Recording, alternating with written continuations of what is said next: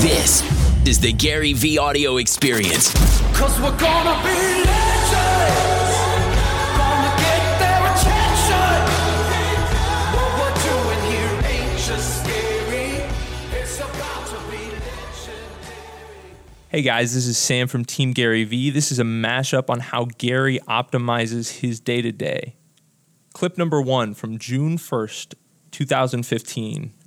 It was an Ask Gary V where he answers questions from Pedro Mendez on tips for time management and how to avoid getting overwhelmed. Pedro asks, what's your best tip for time management? Pedro, actually, I don't know.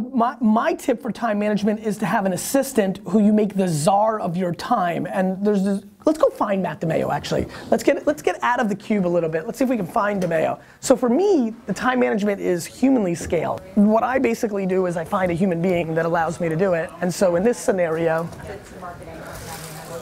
that dude is that's my answer for time management, putting a human being who actually is the czar. Matt, would you say you're the czar of time?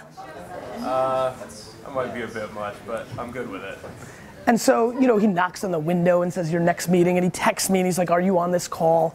So that's what I do. I use human beings.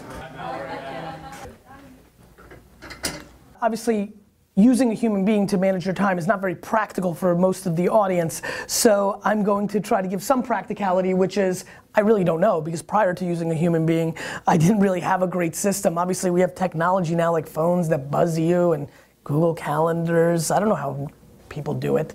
I just think it becomes a religion. I decided my time was worth a lot to me, and I created infrastructure around it. For me, it was humans. For you, it's gotta be something that reverse engineers your actual behavior. Clip 2 from June 12th, 2016. In this clip with Office Depot, Gary talks about how he manages his time on a day-to-day basis despite having so much to do.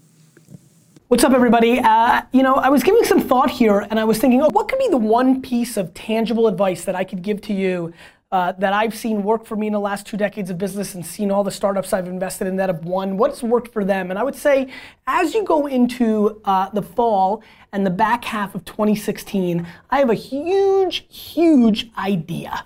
Time management, right? You hear about it all the time, but let me go even more specific. Instead of pontificating in theory, yes, I know, Gary, I know every pundit that wants to talk, time is important, we get it. How about this direct tactic?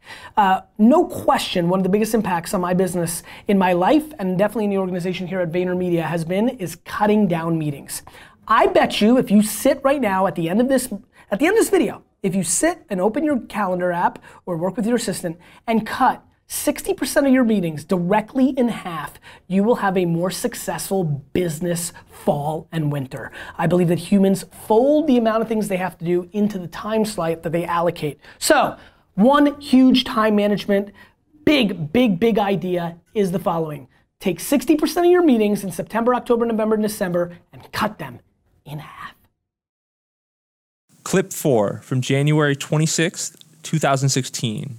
On the Ask Gary V episode 177. Gary takes a question from Kyle Reed about how to spot the difference between busy work and valuable work in business to avoid wasting time while feeling busy. Kyle asks, when you are hustling, how do you spot the difference between busy work and valuable work? Kyle, that's a great question, and honestly, that's a work in progress always. To me, Sam, real quick. What's up? This is gonna be a real live lesson in retail. What's up? Please always make sure you ask the customer if they need any help. Oh, I got you. Yeah? Yeah. Okay, cool. Good. Good, awesome. Good. Thank you. Get out of here. Get his handle. So I think gotta shift the brain from retail. Busy. This is something I've dealt with my whole life. I don't think I've mastered it. I don't think that I mean, I'm doing busy work even now at the level that I'm at. I'm still doing busy work that I think is, in hindsight, not as good. I think experience helps you. I think over time, I've learned through, oh crap, I remember when I did that back in the day, don't do that again. You start understanding. But I think one of the biggest mistakes that entrepreneurs make, especially as they grow their business, or in the beginning when they're crippled by this thought of quality work versus just doing it, you know, like smart work versus just work, is when you start judging it too much, you start leaving yourself out of opportunity for serendipity and upside that you can't see. There's been a lot of things that on paper may look like busy work, going to get, you know, just kissing babies and shaking hands, or just replying to everybody on Twitter, things that not everybody thinks is the best scalable use of my time, that has led to enormous upside because it wasn't obvious when you first did it. Including a video show, including 10 years ago in a month, sitting upstairs doing a video show where everybody's like, we needed you that hour to sell wine or to reorganize our operations. Why are you putting a video on YouTube? What is YouTube? Like, got it? It ended up being the single biggest decision of my career up to this point, transitioning myself into a media property and a brand from just being an operator on this floor. Wasn't obvious, felt like it could have been busy work. And there's been other things that I've done like that have been busy work. You know, I'm trying to think of a good example, but like a million things that we've stopped and started that didn't become real. It happens with us every day in our team. So I think that, I think you don't always know. I think you find out after the fact. And I think to have a long 40 to 60-year-old professional career that's successful, as long as you're learning in year 1, 3, 7, 9, 12 patterns, start becoming more self-aware about yourself, understanding your strengths and weaknesses. You start having less just busy work and more high-impact work, and that's what's happened in my career. Clip 5 from April 9th, 2015. Gary talks about how he managed his time before he got an assistant when he was running his businesses. Yoli asks, before you had an assistant, how did you structure your day? Yoli, first of all, I just want to tell you I appreciate all the interaction. Thanks for being a supporter of the Ask Gary V show. By the way, back to the last question. The middle is dangerous. Pre-assistant. I mean, it was a disaster. I was such a bad person. You know, I had this power position at Wine Library where I was one of the biggest wine buyers in the world, or definitely in the US, in the world. And not that it got to my head, but I was like, look, somebody could wait 15 minutes or 20 minutes if I'm like, you know, finishing up this meeting. They're here to sell me. So I kind of took that, you know, the buyer's approach mentality to that. But what was bad was I would triple book people. Like literally, I used to be like on the floor at 11:30 in the morning helping somebody with, you know, a big selection for a party. And I'd see like somebody walk in and be like, oh yeah, that's right, I have a meeting with Craig. And I'd be like, yeah, and you should try this Pinot Noir. And then I'd be like, oh crap, why did Frank just come in? That's right, I have a meeting with Frank and I think it's at the same time. That's bad, let me figure out what I'm gonna do. And by the way, you need a little cheese for your party. Why did Sally just walk in? Holy crap, I'm triple booked. And this would happen a lot. And it was complete chaos. It was disorganized. It wasn't efficient. And it was piss poor. Clip 6 from July 31st, 2017 on the Ask Gary V episode 261. Gary answers a question from Matthew Posey about how to manage time when you've got a side hustle and a family, so you don't neglect one from the other. Gary and Brandon, I cannot believe it, man. Believe it, brother. I'm sitting here, I've hit several different spots just waiting on live, man. It's great to finally talk to you guys. No worries. Where are you from? Austin, Texas. Love it. What's your question? You know, I've been grinding through the same industry for about 15 years. I love it. I'm passionate about it. It is not a sexy profession at all, but it is something that brings home the bacon, man. It feeds my family. It feeds me and other passions that I have. But it's not a 9-to-5. It's a sales job. I'm in it all the time. So I'm pursuing other passions, other wants, other ideas that I have. But again, I've listened to you talk about, hey, you need 6 hours of sleep and you need to grind on your second job, your extra job. But man alive, there's only so much I can do within a shortened period of time. So, and I've got to provide. I've got to provide for my family. You're not wrong. So now let's get to the most interesting part. And and I'll continue to grind. I'll continue to do what I can when I can, as often as I can, and I think that's the punchline, brother. Right? Like life's about alternatives. Like, I think that's awesome that you're dealing with the practicality. And look, by the way, when I talk about 6 hours of sleep, you know, some people need 7, some people need 8, and that's fine. To me, as long as you feel good about what you're doing when you're on the field, right? As long as you feel good about your 14, 16, 17 hours, and don't forget, you got to fix the plane while you're flying it. Like, if you want to get out of the situation you're in, your only option, you only have one option. It is to grind in those 4, 5, 6 hours that you have, and it will take longer because you don't have 18 hours to just put it into this thing. The problem is you have no alternative. It sounds like you have responsibilities that you've made in your own head, financial responsibilities, emotional responsibilities, and you have to deliver on that, right? Every day. So I think what people have to understand is, so does everybody in some shape or form have a version of that, and you just got to navigate it the best you can and not be crippled by it, and try to be as successful as you can on those off hours to hopefully create that world where it switches over, where you can do that full time. Brandon? I also think you just got to give yourself at least 30 minutes a day just to think about the possibilities and what if, and do a little daydreaming. Usually I do it while I'm exercising, but it's really important to give yourself time to just think about what if and daydream. I'm a master daydreamer.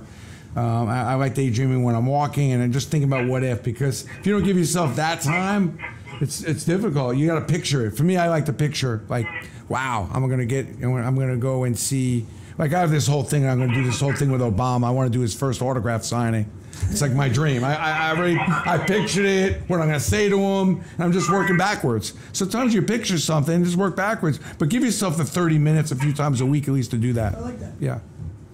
I appreciate that. Well, and I'm giving myself that time. I mean, I learned it from you, Gary, is give myself that time between, you know, I've got 3 little kids, you know, ranging from 8 to 2 years old, and they're, you know, them and my wife are my number one clients. They come 100%. First above everything else, but I'm passionate about the job that I have. I love helping other people achieve their goals. That's always been my number one goal, and it's trying to, at, you know, your age, Gary. I mean, I'm 42 years old. I got you by a couple of months. I'm trying to take that time to briefly become introverted enough to follow my dream, my passion, when I have time. On somebody else may consider it like off time, man, but I just keep grinding. But I can't give up, and I don't want to give up. You shouldn't. The passion I have for the business that I'm in right now. And listen, my man, if you're good, then you're good. The reason I try to get everybody to be selfish is the best way to be selfless is you're happy. And everybody's trying to, like, if you're making everybody else happy and you're miserable, you're gonna crack and you're gonna regret, and then you're not doing anybody any favors if you crack at 49 and blame everybody for your shit. Everybody makes their bed, sleep in it. You will never hear me complain about not having enough time with my kids or family because I'm making choices. I have friends who all they do is complain about not being with their family that have $100 million in the bank. I'm like, if you complain about that, then spend more time with the family. Then in reverse, absolutely. All you have is people that complain about not having more, and they want it, but it's because they go to every single softball game and recital. You make your bed. And if you're happy, man, then you're good. Yeah, no question. And also, you're in a great town, by the way. Austin. What's that, my friend? I'm sorry, Brandon, go ahead. I was just going to say, Austin's got so many opportunities, so much growth. It's so vibrant. You're in a really special town. I mean, you know, Austin is just off the hook as far as its energy, the vibrance, the youth. I mean, there's a lot of opportunity. You may need to kind of reset a little bit and rethink about some of the opportunities that may have pastors said no to you and go back and ask again. Things have changed a lot in Austin. You may want to go back to some of those things. I want to go back to that. Were you saying that you're content but hungry? Is that where you were going? I'm content with what I have. I've been in the mortgage industry for 15 years. Again, it's not sexy. And I love the company I work with, Axia Home Loans, but it's not everything that I know that I have a passion for. It's not every last thing that I know I've got rattling around in my head. It's hard for me to narrow the field of saying, okay, I've got so many thoughts, so many ideas of what I can do, not necessarily just in this industry, but in other things as well. I love what I'm doing, but I know that I have more potential. Matthew? I know that there's something else that I want to do. Matthew? Sir? Yes, sir. You're not fully content. Nor should you be. And by the way, there's nothing wrong with that. And or I'm going to throw you a completely different curveball. I would argue that I'm content, which would throw everybody for a curveball. But I am. Like, in a lot of ways, I feel like I'm super content. Like, I'm content because I get to play my game, right? Like it's not that I need more. It's not that I need to buy the Jets tomorrow or be on more covers or have another great investment or $400 million for Vayner. My content part, I actually think I'm content. I actually would argue, Brandon, you're content because you're playing your game, right? And so, Matthew, the thing that I want people to understand is content versus I'm okay or I'm solid, but, I feel like I'm content yet hungry because I'm doing exactly what I want to be doing. If you listen carefully to the way you described it, I wouldn't call that being content. And it's okay to... Go ahead. Let me throw this out. You were or were not content with just VaynerMedia before you went off to Vayner Sports and getting into music. There was something else that drove you that direction, some other want. It wasn't that you didn't love VaynerMedia. It was, is that it, or do you see other opportunities in doing something else? Yeah, I think the key is don't be satisfied. Yeah, that's a different thing. Be right? content, but don't be satisfied. Yeah. I love Steiner Sports. Yeah. I mean, my company, God, it's like my child, but I'm not satisfied. Yeah, I think, listen, and you can get into semantics with these words. Here's what I would say for everybody who's watching. I'm just desperate for everybody to get in that zone. Like, look, anybody who watches my show or calls me is already different than me because I'm not doing that with anybody ever. And so for me, I'm always trying to think about that insight. What is it? Why have I gone to a place where I don't even talk to Steve Ross or anybody who's done it? I'm just so in my own insular place. What is it that I have there? What is it? By the way, it might not even be a strength. Is it a weakness? Is it that do we all learn differently? I don't think it's some superpower. I'm always just trying to say, what is it? And it's what makes me know that I'm in a different place than a lot of people that consume my content. It doesn't make me better. It makes me different. And I'm trying to find angles to throw at you guys to bring you value. Make sense? Love it. Cool, my man. All right. Hey, podcast peeps. I know you're a listener, but are you a watcher? Monday through Friday, 12 p.m. on YouTube, youtube.com/GaryVee, the Daily V, the best business vlog on earth.